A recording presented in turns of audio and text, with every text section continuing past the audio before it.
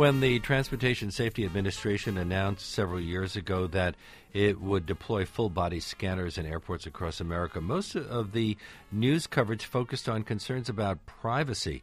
But a new report by ProPublica reveals that the United States government glossed over the safety of the devices, particularly as it relates to cancer. Joining us now is ProPublica's Michael-Grabell, and I'm very pleased to welcome him to today's Underreported segment. Hi. Hi, thanks for inviting me on.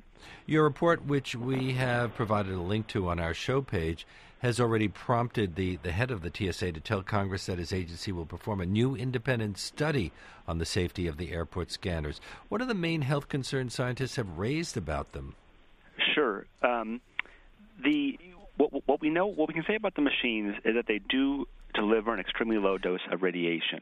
The main health concerns that people have raised, the scientists have raised, is while it's low, when you take that and multiply it by the millions and hundreds of millions of passengers who may go through the machines, you're now talking about a finite number of cancer cases that may result may occur as a result of the as a result of the scanners. Well, aren't we talking about two technologies in use at this time? Yes, there's two technologies. One uses X-rays, ionizing radiation. The other uses radio waves. It's called a millimeter wave machine. And which one is the one that we're concerned about here? The X-rays? The X-ray machine. What kind of radiation do the X-ray scanners use? So it's ionizing radiation. What does that mean?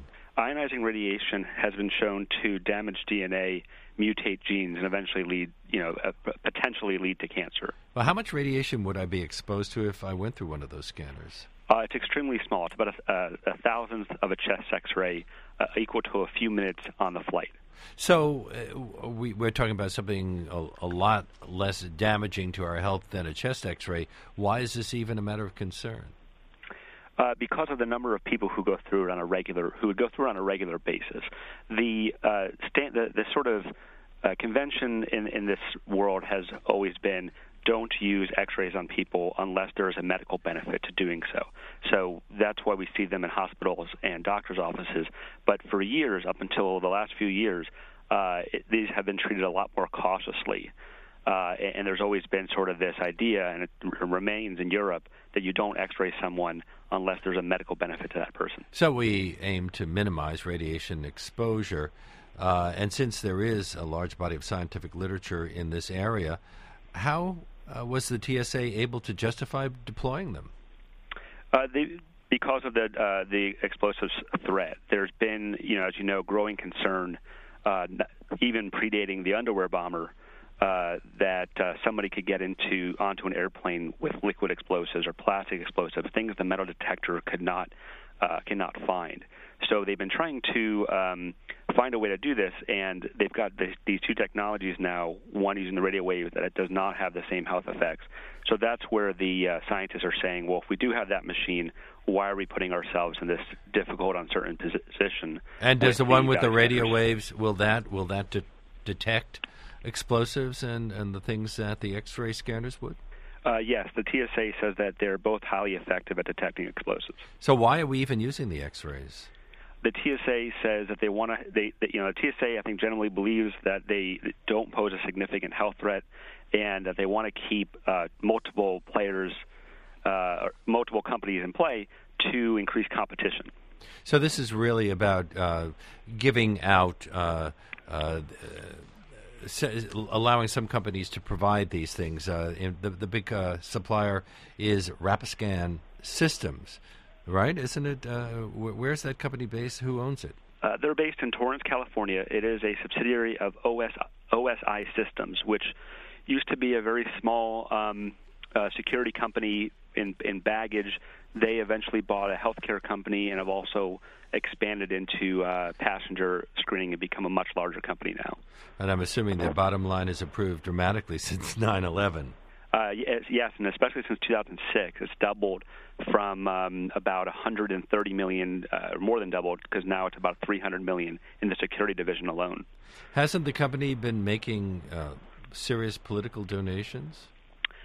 Yes, that's true also. Around the same time that there was a this increase of concern about explosives in 2006, Rapiscan opened a Washington, D.C. office. They more than tripled their lobbying expenditures.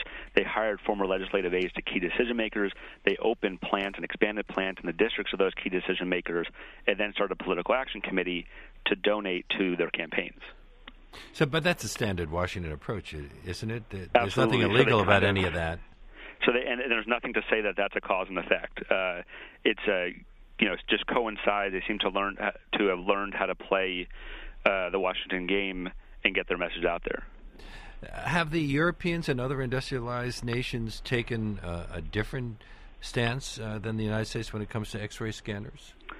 Yes. In July, the European Parliament passed a resolution saying that X-ray body scanners should be prohibited, especially since there's another technology that doesn't use it.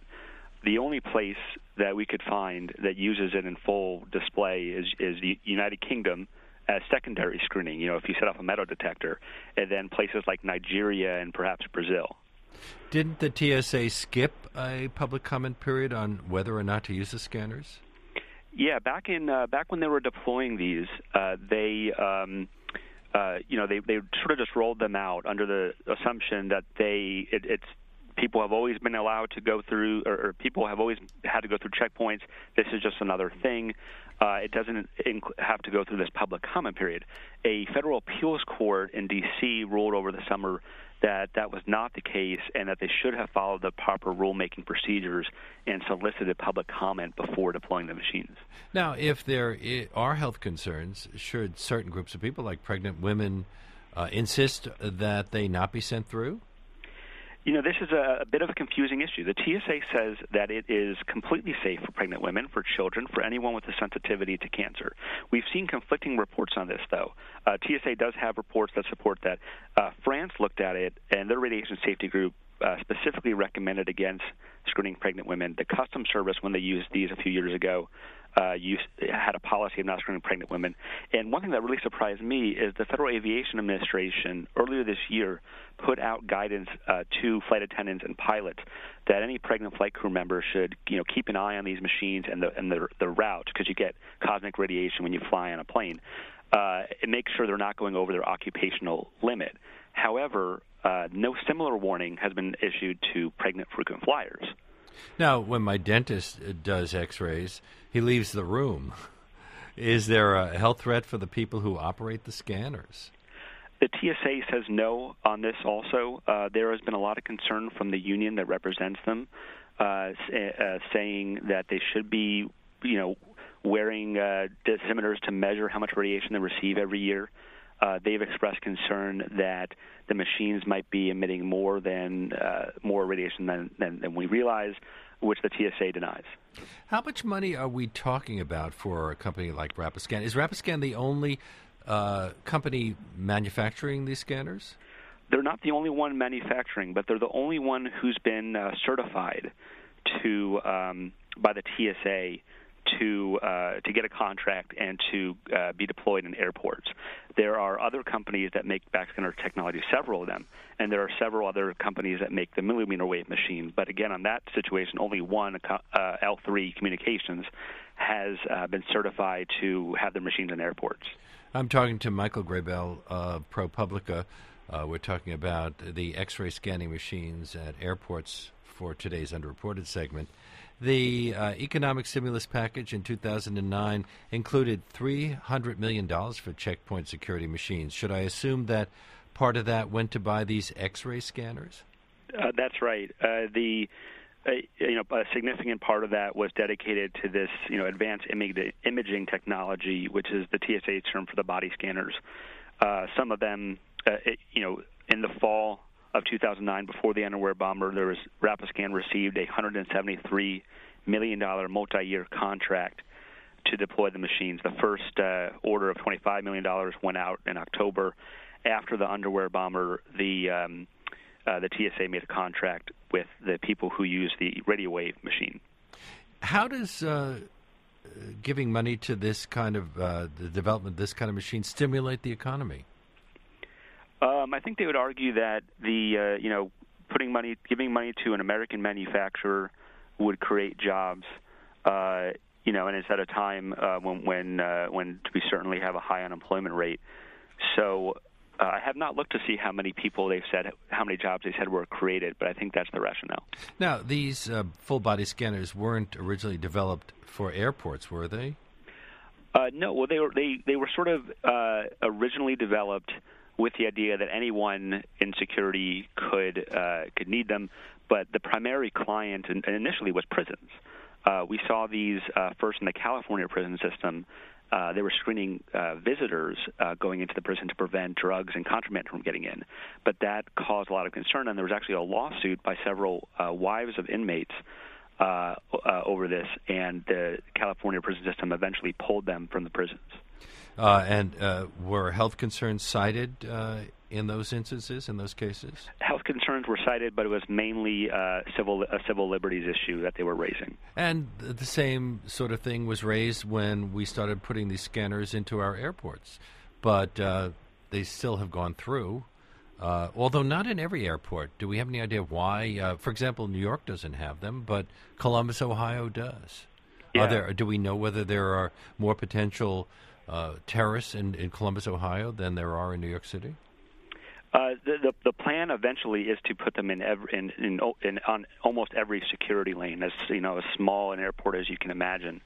They do slow things down. Right now, that seems to what I'm hearing, but they say that eventually it's going to be more, a little bit faster. The reason that they have these millimeter waves machines and these X-ray machines in different airports is really a matter of several different things. One of them, it turns out, happens to be size. Whether the airport is designed to have the machines. Some of them are larger and fit into different deployment scenarios with the design of the checkpoint. Is there a goal to put them in other places as well, government buildings, for example? They've been deployed more now in military installations, and I believe there are some federal government buildings that are looking at them. I did see kind of a contract for that recently. But as far as the sort of the next step concerns, courthouses, schools, we have not seen a dramatic increase in that kind of thing. I don't remember reading that these scanners have turned up anything. Have they? Have we discovered that people were trying to slip explosive material onto airplanes or into government buildings? As far as the public has been told, there has never been a terrorist or somebody trying to get explosives that has been caught in a U.S. airport. The company Rapiscan did tell us in an interview that overseas in military installations they have caught terrorists. They did not release or declined to release the details of those.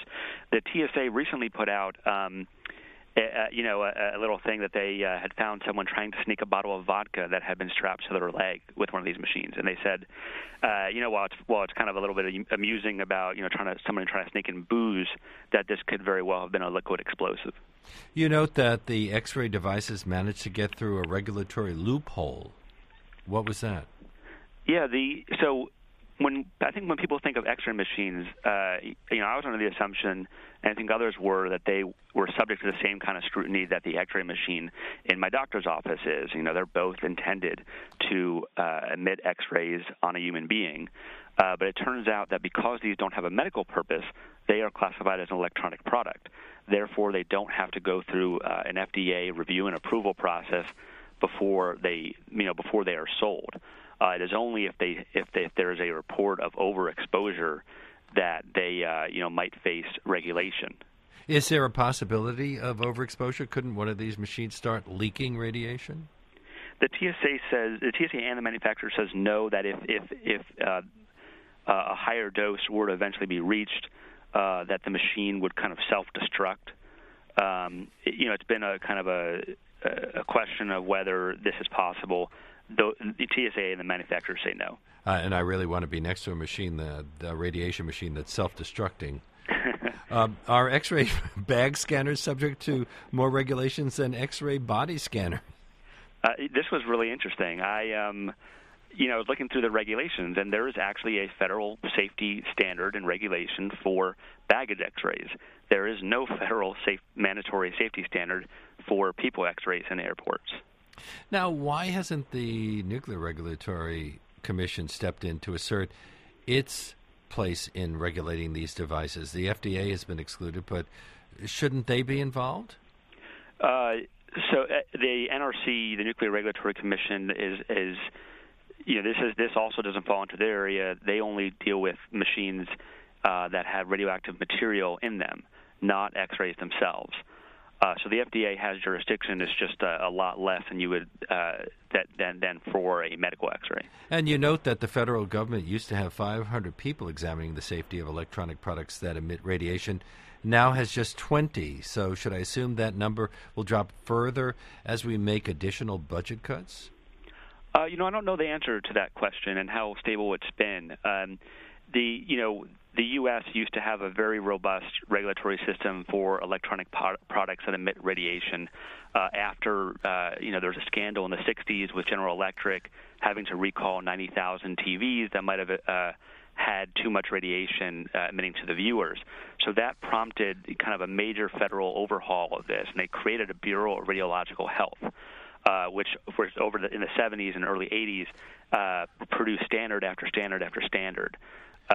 Since then, the Radiological Health Unit merged with medical devices, and medical devices became a far greater priority for them, and they've had to sort of move people out of the radiation part to deal with this. So that's where we see this great decrease of 500 to just 20 now. Michael-Grabell writes for ProPublica, and I want to thank you so much for participating in today's Underreported segment. Thank you.